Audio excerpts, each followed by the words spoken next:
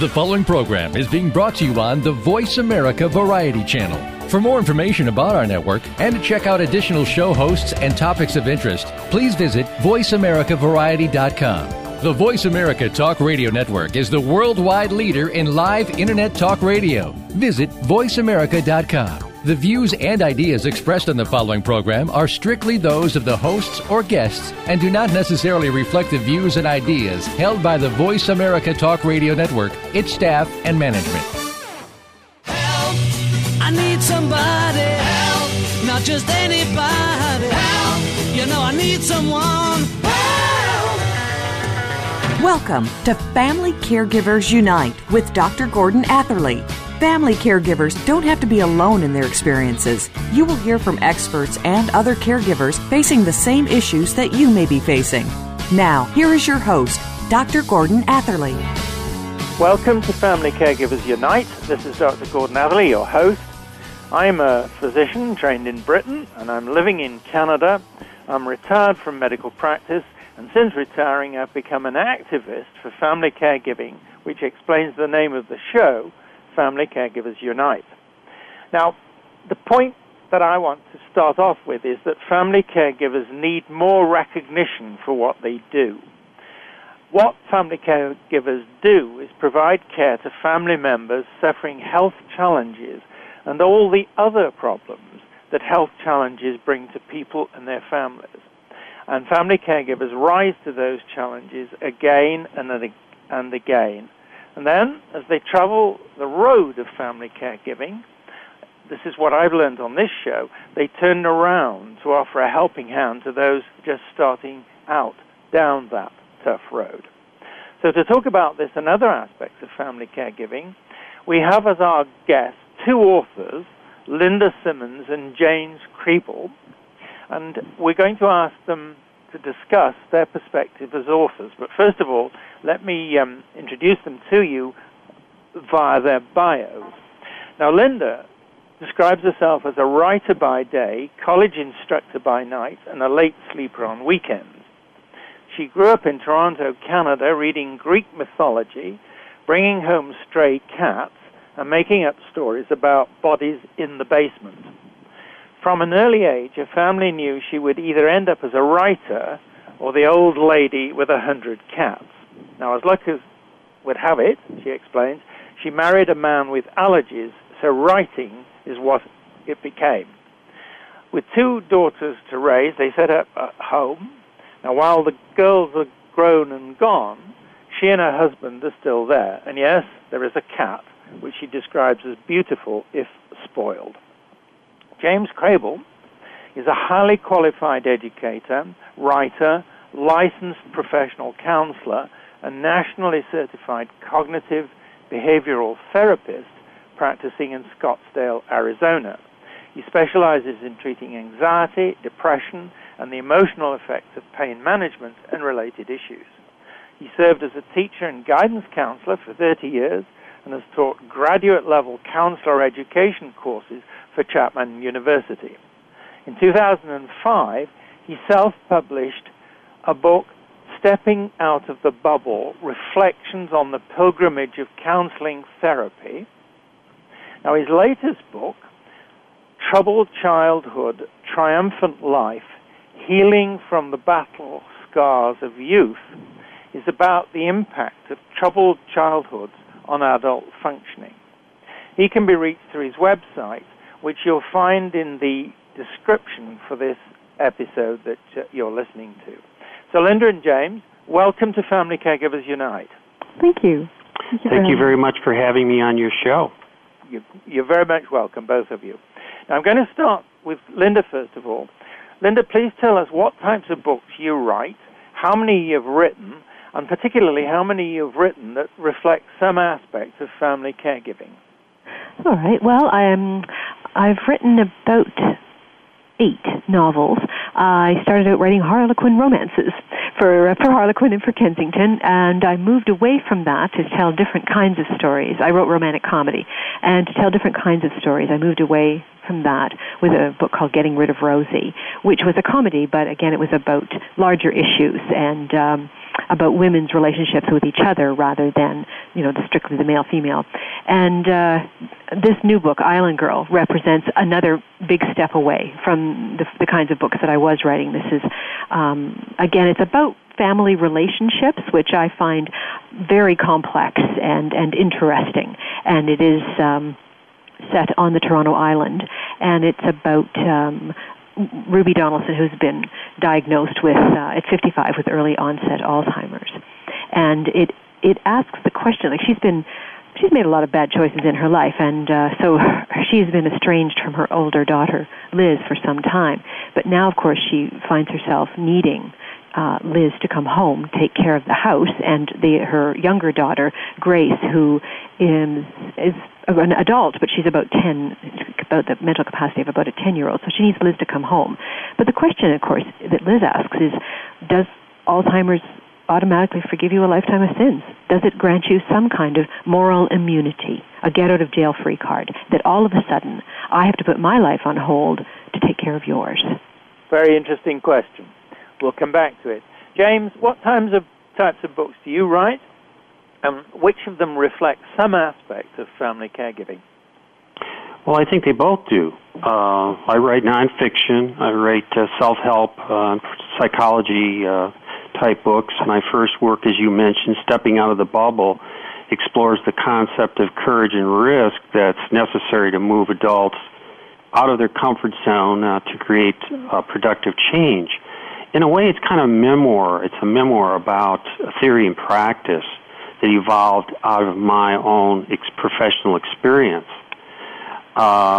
In it, I disclose aspects of my overtures to give to my father in ways that process affected my ability to face the reality of grief and loss.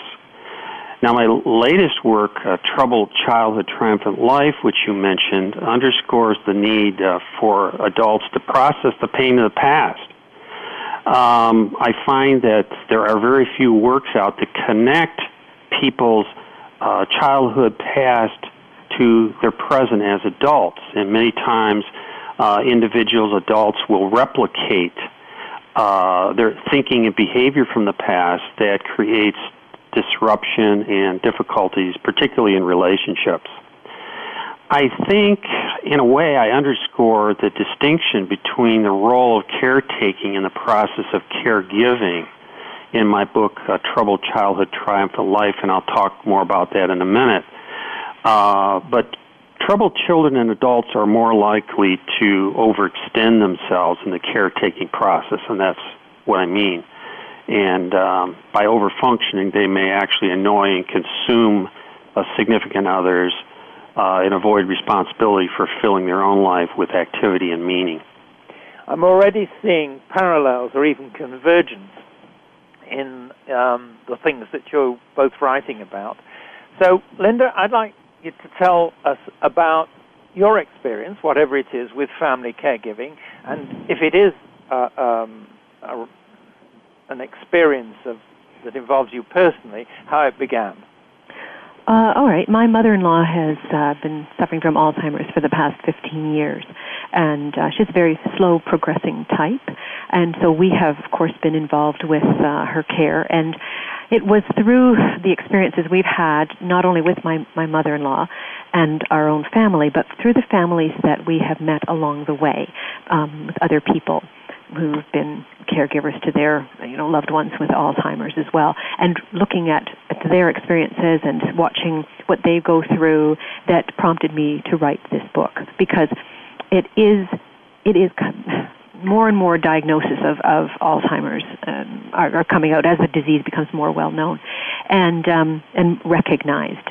And what I find is that there are people in my era, my age group, who are now the caregivers, who look very differently upon the whole Alzheimer's experience, and are also questioning, especially when you come to in-laws, why should I forgive this person? Why should I take this person in? Why should I take on this burden?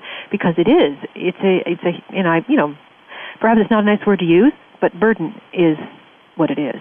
to look after someone with Alzheimer's. And so people are questioning, do I have to do this? And so this is becoming more and more an issue, I find. Right. That's what prompted me to write this book. Right. James, it's the same question. Your own experience with family caregiving. Give us some more information about it, please, and just please say how it began. Well, my professional perspective, from a professional perspective, my desired willingness to caretake started with my career in education. I was a guidance counselor, a teacher, administrator, and I provided support to a myriad of families. Currently I provide that kind of affirmation and nurturing through my private psychotherapy practice in Scottsdale. Interesting, on a personal level, my caretaking started, I believe, with my need as a child to try to nurture and understand my parent, who suffered from an inability to connect emotionally as family members.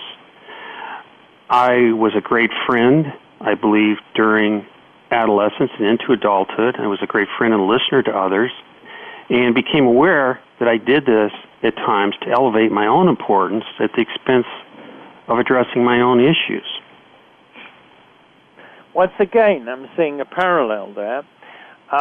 Let's just talk a little bit more about, and I'm going to ask you more in the next segment about this, how these experiences actually influence your writing directly. Are you writing about those experiences yourself, or are you looking at the broader picture of things that are happening out in society? Now, this is a quick answer. We will go back to it later on, but Lynda first. No, I'm not writing from my own experience. What I am doing is writing about characters in particular. It's fiction is like that. It's you create characters within situations, and they don't always, and in fact, they really shouldn't just always reflect you, and they should never just strictly reflect your view, because it's not up to me to tell you what to think. It's up to me to present you with two different people in a room arguing, and they're both right, and now you decide. Yep. So, yeah. James, same question. Your experience, how it influences your writing? Definitely, I believe that my personal experience affected my writing. I think that what I experienced during childhood affected the writing of both books. And I feel that particularly in my latest work, Troubled Childhood, Triumphant Life, people have indicated how in the world could you connect with that information. So I would say that on both a professional and a personal level, that I was able to explore and lay out this process. Fair enough. And James, I'm going to interrupt you because we're going into the inevitable break, but I'll give you a chance to catch up when we come back from the break. So it is time for that break. We do have to pay the rent. This is Dr. Gordon Atherley, and my guests are Lynda Simmons and James Krehbiel. You're listening to Family Caregivers Unite on the Voice America Variety Channel. Please stay with us. We will be back. Talk, talk, talk. That's all we do is talk. If you'd like to talk, call us toll-free right now at 1-866-472-5787. 1-866-472-5787. That's it. VoiceAmerica.com. There's a course offered on Seventh Wave Network that you never saw offered in college. One that provides information on how to transform ancient wisdom teachings into everyday life. You'll learn how to create from your spirit and explore the world with all of your senses. Participation is encouraged. Enroll in Spirituality 101, the course you can't afford to miss, with your host, Reverend Norma. Class is in session every Friday at 3 p.m. Eastern Time, 12 noon Pacific Time, in your favorite classroom. Seventh Wave Network. You've gotta believe. Listen up. Conceive Magazine is now on the air, live and on demand on the Voice America Health and Wellness Channel every Wednesday at 2 p.m. Eastern, 11 a.m. Pacific. Hosted by Kim Hahn, founder of Conceive Magazine. Conceive On Air offers comfort and emotional support to women contemplating starting or expanding their family by consulting noted professional experts and by sharing the insights and experiences of others. Kim wants to share her experiences to educate and empower women. Conceive on Air is the only complete resource destination that inspires and informs future moms about their fertility on the journey to parenthood. Conceive on Air with Kim Hahn, celebrating the creation of families. Talk, talk, talk. That's all we do is talk. If you'd like to talk, call us toll-free right now at 1-866-472-5787. 1-866-472-5787. That's it. VoiceAmerica.com. You know I need someone. You are listening to Family Caregivers Unite with Dr. Gordon Atherley. If you have any questions or comments about our program, please address them by email to docg@mymonami.com. That's doc, letter G, at mymonami.com. Now, back to Family Caregivers Unite. Welcome back to our listeners to Family Caregivers Unite and our two guests, Lynda Simmons and James Krehbiel. Our topic is authors talking about family caregiving. Now, I want to talk more about the work of authors writing about family caregiving, and I'm going first to James. I want to know what your perspective is of family caregiving in a bit more detail, because you've already spoken about it, and you've already spoken about the way in which your perspective influences your writing, but I interrupted you. So please, could you deal with both those questions? Well, first of all, what I was trying to say is when I wrote Troubled Child with Triumphant Life, I wrote it both from a professional perspective because I could see the suffering of patients that I was dealing with.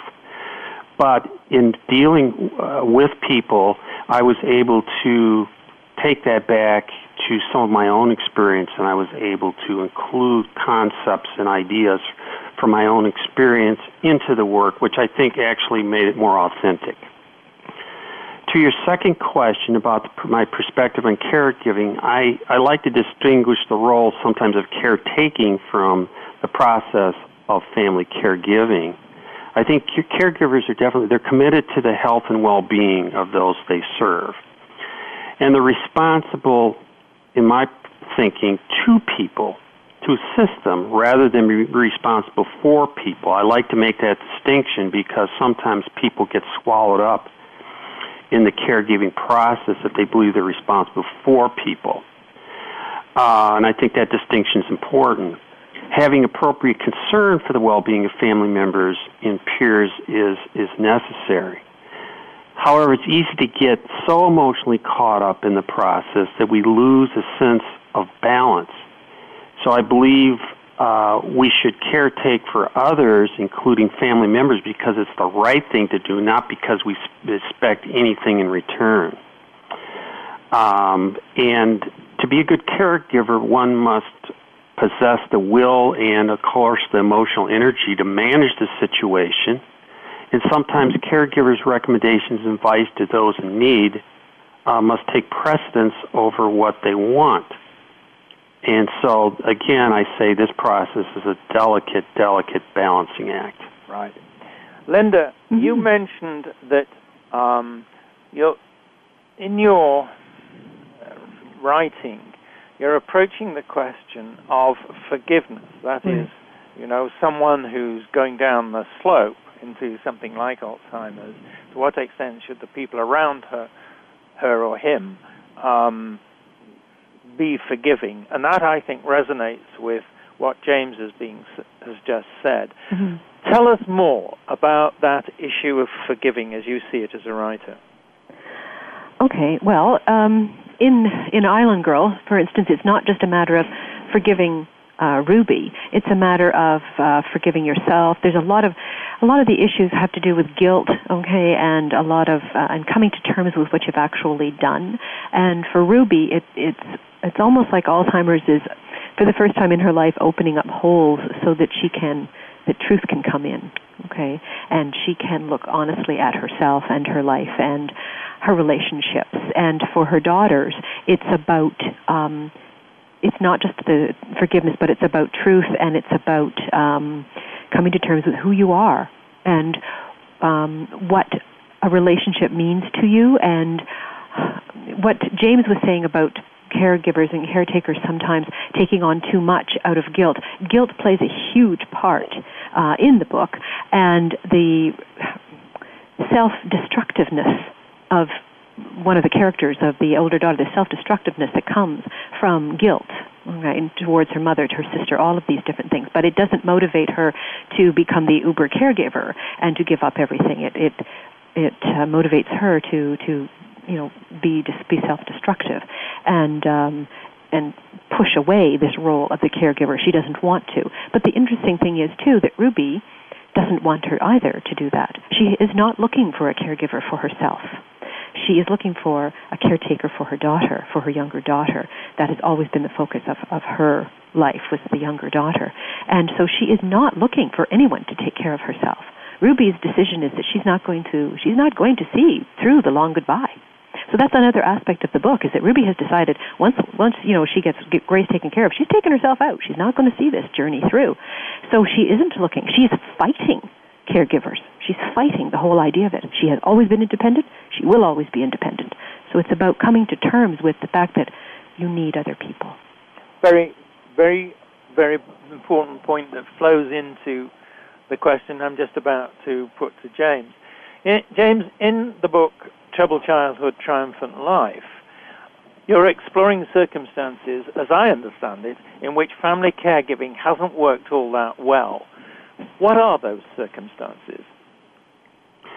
Well, family caretaking, I believe, is not helpful or healthy when the role consists of a pattern of overfunctioning on behalf of significant others. This pattern many times happens in troubled homes and troubled families. Children or adults who anxiously pursue others in an attempt to try to fix or control their lives find their efforts at times rather self-defeating. It's not unusual for children at times to act as a confidant caretaker to an enfeebled parent. Adults whose lives are consumed with caretaking for others generally do it at the expense of creating a life for themselves. Once an adult learns to quit trying to fix others, they must learn how to fill their own emptiness with creative or meaningful activity. And that's my concern, that I see many times that people go through their lives caretaking in a way for others in ways where they discount their own journey in terms of filling up their life with productive ways of moving forward. Let me put that to Lynda. Mm-hmm. Lynda, in the characters that you conceive and write about and present us, the readers, with challenges arising out of their roles, is what James has been talking about something you take into account? Well, yes, because he's quite right, especially women. Often their whole identity is wrapped around taking care of other people, taking care of their children, taking care of the husband, then taking care of the parent. And that's their whole identity. And when you take those things away, they don't even know who they are anymore. And that is yes, it's very much a part of it. It's like and the expectation upon women that you will take care of your parent, you will take care of this, that is part of your duty. And in certain cultures especially, there's not even a question that you'll do it. But, he's quite right that, yes, you do lose track of yourself when you completely give yourself over to taking care of others, and that's all that is who you are, is the caregiver, and it can become problematic, yeah. Right. Now, we're going into the break fairly soon, so relatively short answers, please. Mm-hmm. James, who are the readers you had in your mind's eye when you were writing your last book about what I'll call the troubled childhood? Who did you have in mind as the reader? Well, here's some examples. It's pretty much a broad spectrum, but I'd say parents, educators, adults, some who are victims of domestic violence, ex-offenders, those in addiction treatment, and any other adults interested in personal growth and development. Yeah, so there's people who basically had the experience in one form or another. Is that right, James? That's correct. Yeah.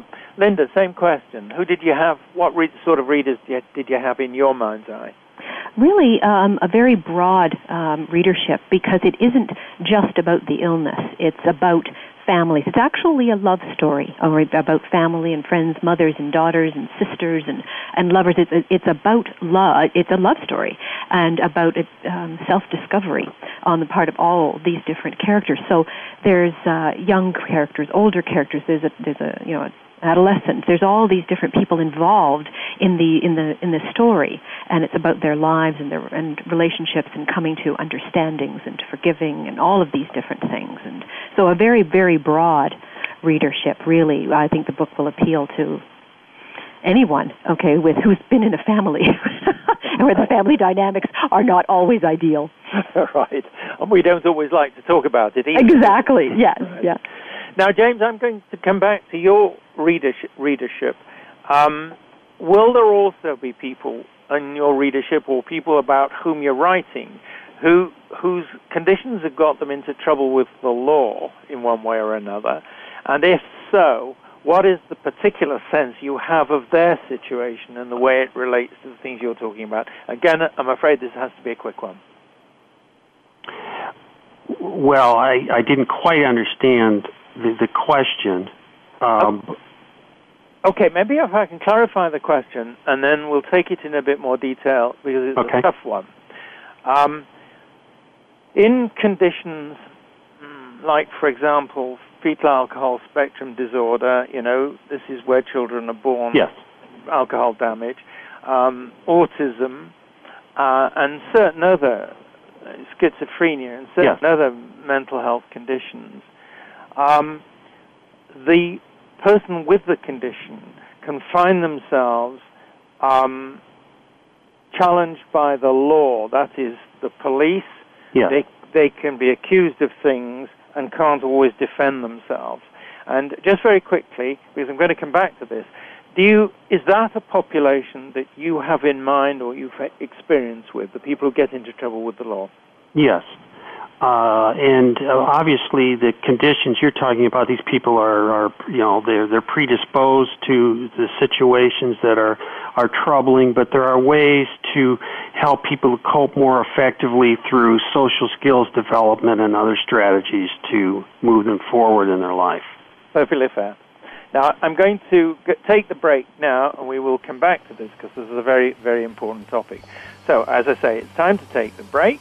This is Dr. Gordon Atherley, and my guests are Lynda Simmons and James Krehbiel. You're listening to Family Caregivers Unite on the Voice America Variety Channel. We will be back. The Internet's #1 talk station. #1 talk station. VoiceAmerica.com. Total career success. What does it mean to you?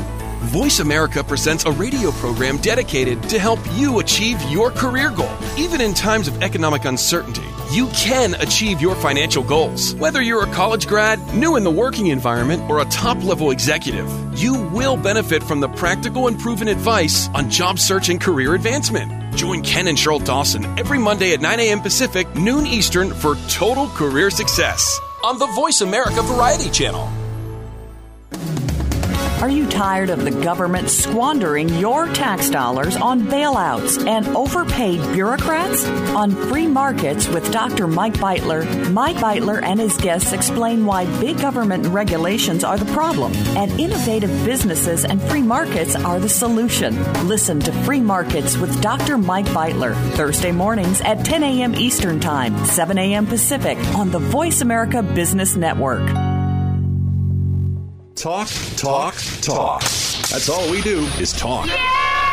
If you'd like to talk, call us toll-free right now at 1-866-472-5787.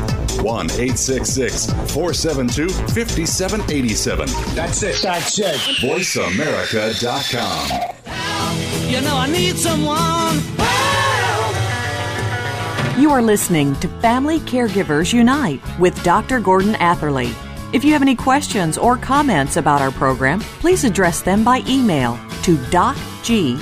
at mymonami.com. That's doc, letter G, at mymonami.com. Now, back to Family Caregivers Unite. Welcome back to our listeners to Family Caregivers Unite and our two guests, Lynda Simmons and James Krehbiel. Our topic is authors talking about family caregiving. Now, family caregivers often say on this show that they were unprepared for the family caregiving situations into which life took them. So let's discuss this as a challenge.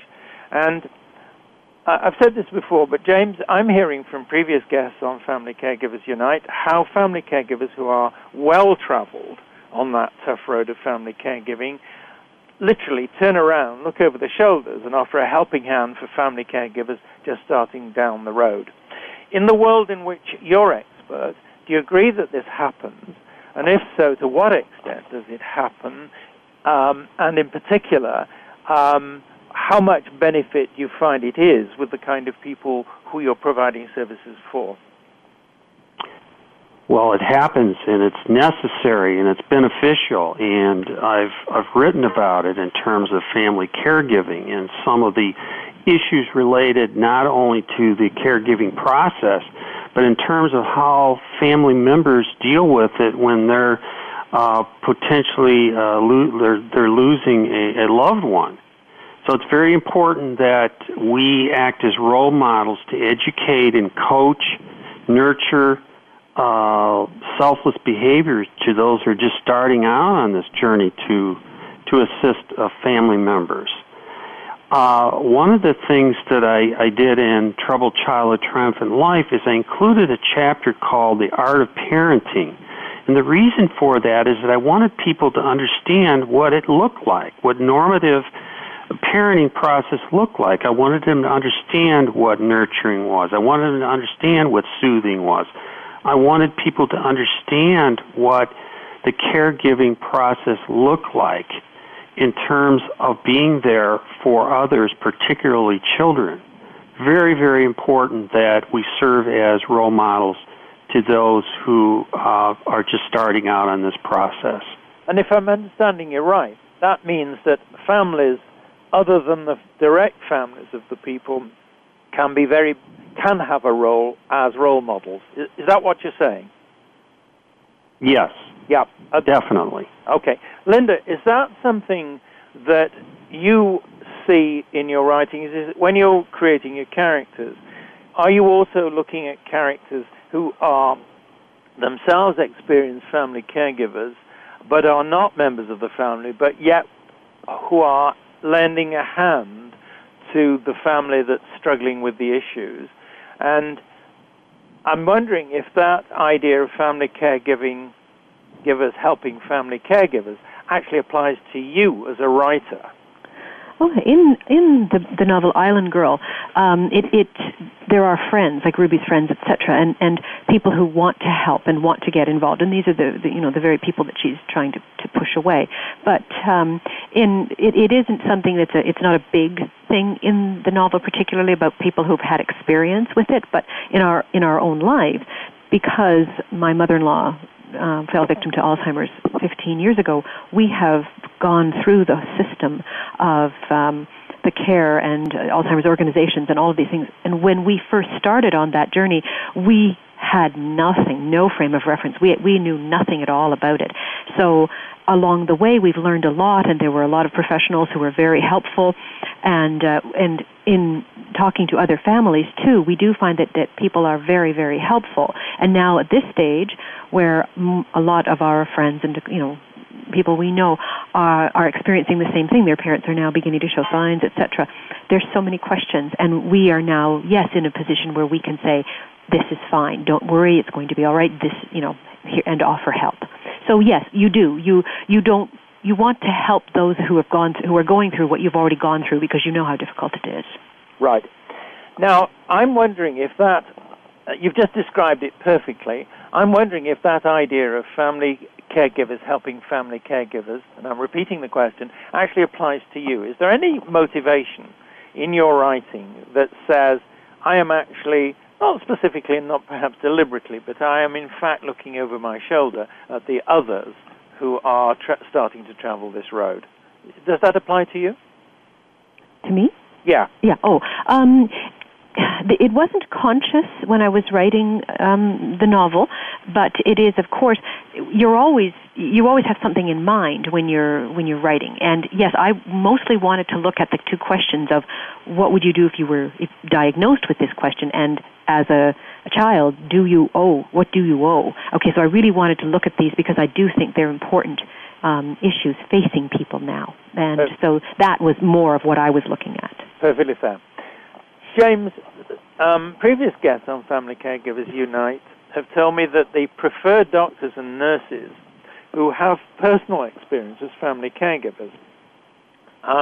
Should that be a rule for readers of books of the type you write?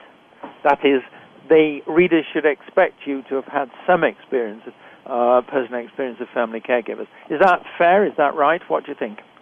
I think it's fair for them to think that I've had some experience with, obviously, with loss and pain and caregiving, and so I think that's a fair statement. I think doctors and nurses are the first line in assisting families in the process of caregiving. However, that does not preclude, lay people support from being supportive and providing an integral role in caring for loved ones. But I think the books I've written underscore the need for both professional and non-professional support in helping significant others, including close friends. Yeah. It's basically the same question for you, Lynda, but with a little bit of a twist to it.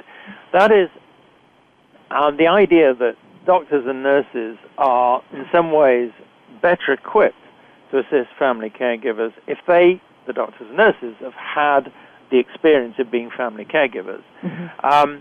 Now, is that something that you think you would advise fiction writers like you to basically add to the author's bio that is on the back page, the back flap of the book? Is that something, in other words, that writers like you who've traveled the road should be advertising? What do you think? Well, I didn't personally, put it on the back cover of my book, and I don't actually advertise it on my website either. It's when you write fiction, you are usually drawn to a topic because there's something in it that moves you, something in it that's affected you, something in it that won't let you sleep at night. There's something you need to say. But I do think that research goes a long, long way. And if an author has done her homework and done her research, she can present a story on a large number of topics without ever actually having experienced it. Like I couldn't write a story about a serial killer without actually having been one. Okay. Perfectly fair. Yeah. Touché. Yeah. Yeah, right. Fair enough. Now, a totally different question for you both, and it's the same questions. Going to ask James first. What are the things about family caregiving that make the sun shine for you? For me? I think, first of all, the capacity to develop more meaningful connections with family members and peers. I think that would be number one. Secondly, just the joy in seeing others benefit from personal commitment to their health and well-being. And third, the meaning that giving brings to the caregiver's life. Yeah. Same question, Lynda. Looking back on your experience of family caregiving and also taking account of situations that you conceive for your writing, what are the things that make the sunshine for you and for your characters in your book? I think for me, the biggest thing was a development of patience, right? And the understanding that, we don't know what's around the corner for us. Like Ruby in Island Girl, Ruby Donaldson, at 55, the last thing she expects is a diagnosis of early onset Alzheimer's. She honestly believes she had another 20 years to carry on and make things right and do everything. And suddenly she doesn't.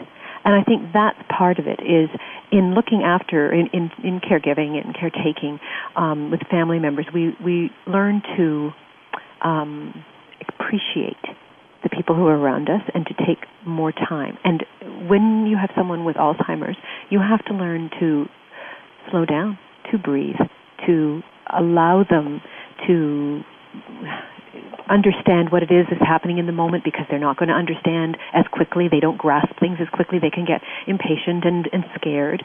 And you have to learn to just be in the moment with them, okay? And the day that my husband stopped trying to make his mother remember who was in the pictures, because he used to do these nice albums and he would do calendars and he would make all kinds of things, hoping to jog memories, hoping to bring back his mother, because the horror of Alzheimer's is that they don't change physically. It's the same person on the outside. They sound the same, but they're not there. They're not the same person. And the day that he finally closed the picture book, the pictures, and put them aside and stopped putting the stress on her and on himself, was sad, because he was letting go of that person, but it was also a peace fell over him and over his mother, and they could just enjoy the moment. Yeah, that's what some people refer to in a way as the wall. That's not as negative as it sounds. If I understand it right, it is the realization that there are things that can't be changed. That's right. And that is, in that sense, you have to adapt to that point. Mm-hmm.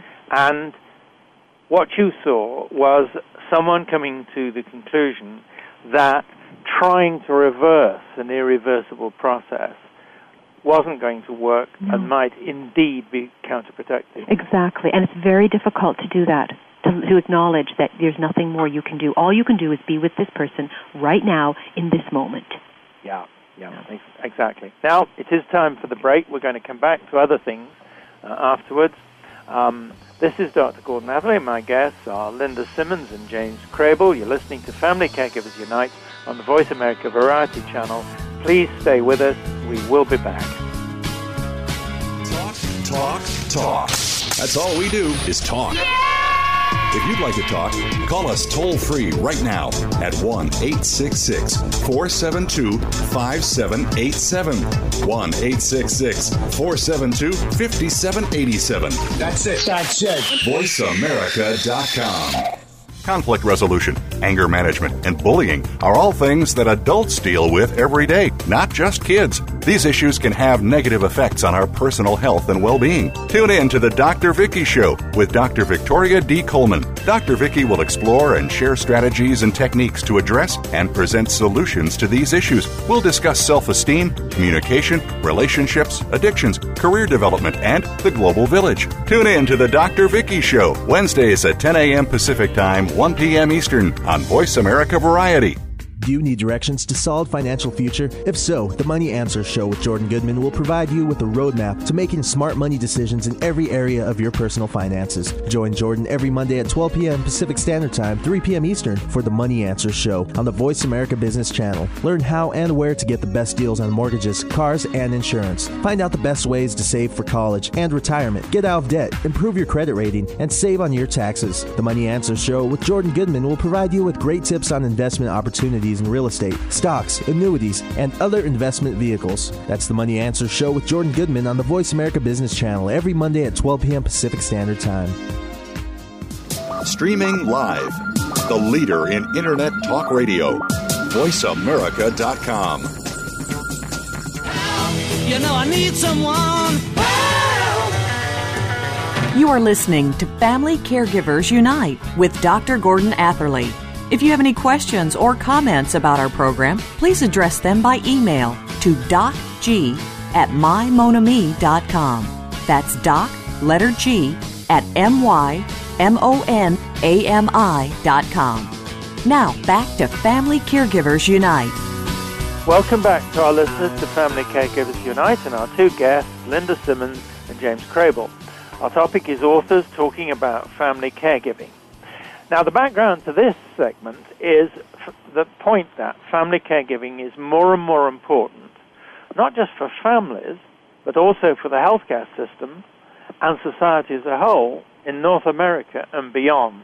I sometimes say family caregivers subsidize the healthcare systems through all their work and all their struggling to cope with difficult situations. So, Lynda, I'm going to ask you, viewed from the perspective, any perspective you like, what are the changes you would like to see in the way family caregiving is supported in North America? Well, I do believe that there needs to be more help, more respite care available to family caregivers because they need a break. It is a 24-hour-a-day job, and they need help. It doesn't matter if it's Alzheimer's or if it's schizophrenia or whatever it is, they need a break. And I would like to see more emphasis on this, on giving that kind of making those kinds of things available to families so that they get a couple of days a week off. Yeah.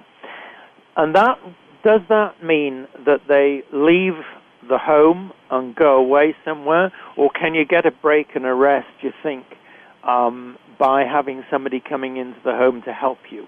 If you could get someone to come in who could get up in the night, but it's very difficult with someone in the home because then the family member is still going to seek you out. Okay, it's like having a nanny, in your home when you have little children. If there was some place where the family member could go overnight, that sort of thing, that would probably be the best, in my opinion. Right. James, it's the same question. Changes you'd like to see in the way family caregiving is supported in North America? Well, first, I agree with what Lynda's saying, that caregivers need time away from the process that they're involved in, and so any type of relief that they can get is very important. Also, I think that more monitoring of the nursing care facilities is important. My mother was involved in a care facility in Florida, and she had been on morphine, and she was having some hallucinations. And in the process, a psychiatric unit went in and determined that they thought that she was psychotic and gave her a medication for psychotic bouts, which just exacerbated the problem. I found this out through a social worker as I was making my calls to Florida. It was very helpless for me because I was back in the Chicago area at that time. And so it was incredibly scary to understand what had taken place in this process of my mom's treatment. This was a new facility. It was brand new. And we put her in there in good faith. And in that process, we eventually, obviously, removed her from that, and she regained her composure and her balance emotionally. But that was kind of a frightening experience. So I think more monitoring of nursing care facilities would be one that I think of. In other words, this is more feedback, isn't it? Because those sorts of situations that you've just described are really very stressful on the family caregiver, which, of course, emphasizes Lynda's point that respite, some kind of rest, not just physical, but also mental rest, that people are being looked after properly, becomes vitally important. Now, I want to ask you, it kind of sounds a bit like a political question, and I guess it is, but Lynda, who should be calling for the changes you would like to see, and why should it be those people who are doing the calling?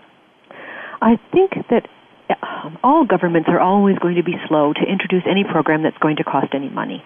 So the call will never come from within government. It needs to come from outside. It needs to come from the Alzheimer's Association. It needs to come from organizations like yourself, or the elder care organizations. It needs to come from those people. It needs to come from caregivers themselves making these requests of the government and pushing it because that's the only way it gets heard. Right. Same question for you, James. Who should be doing the calling for the changes, and why them? Well, I think national associations that support, the caregiving process and deal with particular disorders and problems, whether it's autism or whether it's Alzheimer's or whatever that happens to be, and also state regulatory boards, whoever oversees the different situations and working in that regard. Right. Now, I'm going to push the question out to you in a different way. What about family caregivers? Do they, in your view, and this is a question first for Lynda and then for James, do they represent a community which does, should, or might articulate the needs for more and better support for family caregivers? That is to say, do family caregivers, who after all have an authentic voice, need to use their voices more loudly? What do you think? Oh, absolutely. Absolutely. I understand that it can be overwhelming when you're in the situation and you don't have 5 extra minutes to think about anything. But so that's why I think that the larger organizations have to have that voice. They have to make things known to the newspapers. They have to get media attention. They have to go through this way. But I believe that the caregivers themselves have got to join these organizations, and even if they don't get involved at the, running for anything within the organizations in any of those levels, they need to get involved to put their story out there so that it can become public, because it's only through public awareness and pressure on governments through media that things happen. Yeah. James, what do you think about the role of the family caregivers articulating the needs collectively? Well, I think that, again, like Lynda said, the advocacy needs to come from the caregivers themselves.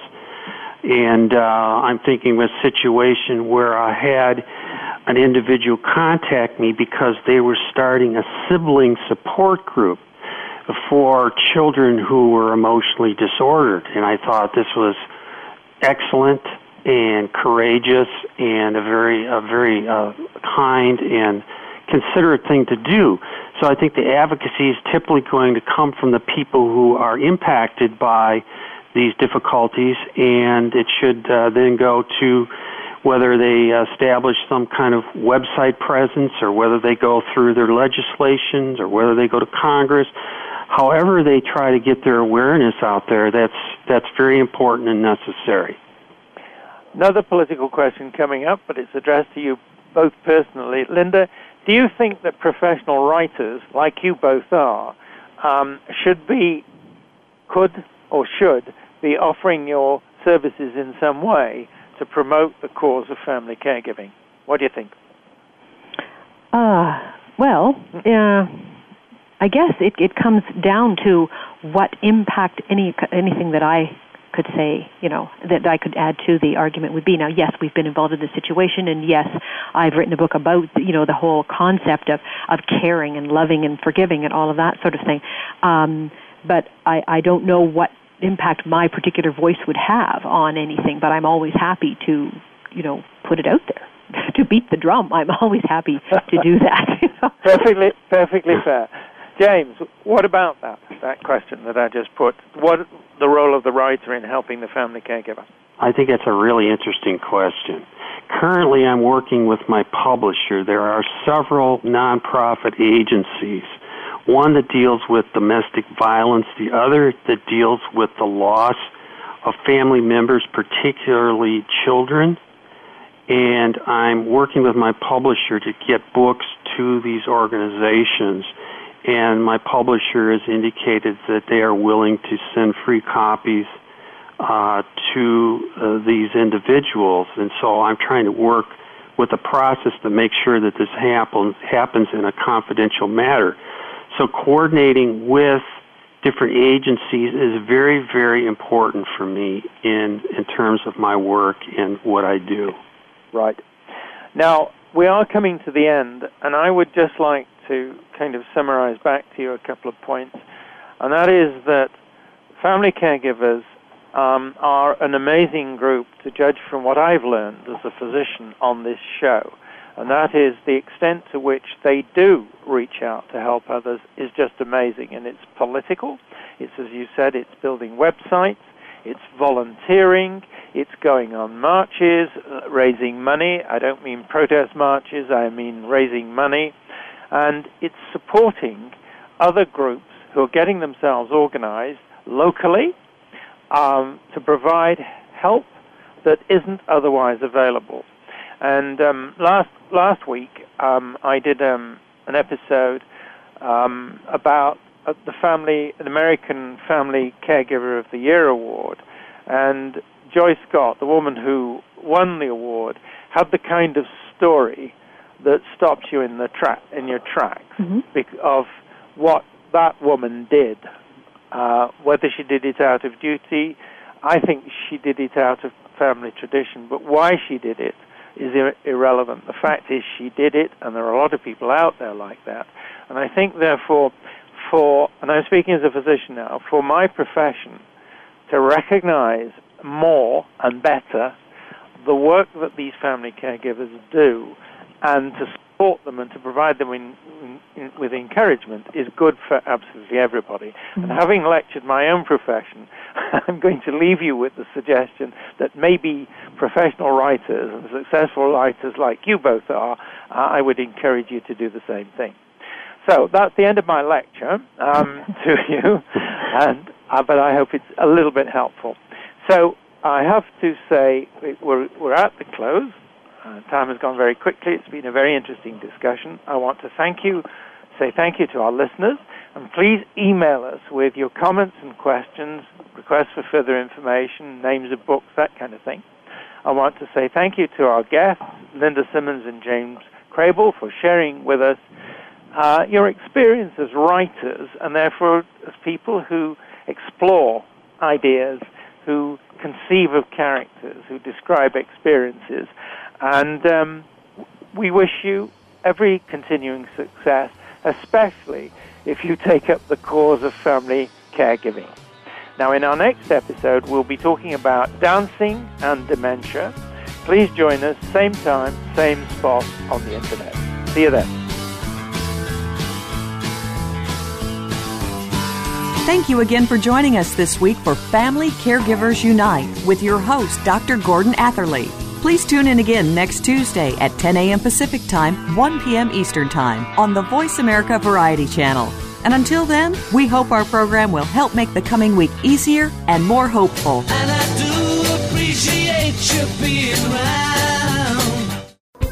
Thanks again for listening to the preceding program, brought to you on the Voice America Variety Channel. For more information about our network and to check out additional show hosts and topics of interest, please visit voiceamericavariety.com. The Voice America Talk Radio Network is the worldwide leader in live Internet talk radio. Visit voiceamerica.com. The views and ideas expressed on the preceding program are strictly those of the hosts or guests and do not necessarily reflect the views and ideas held by Voice America Talk Radio Network, its staff, and management.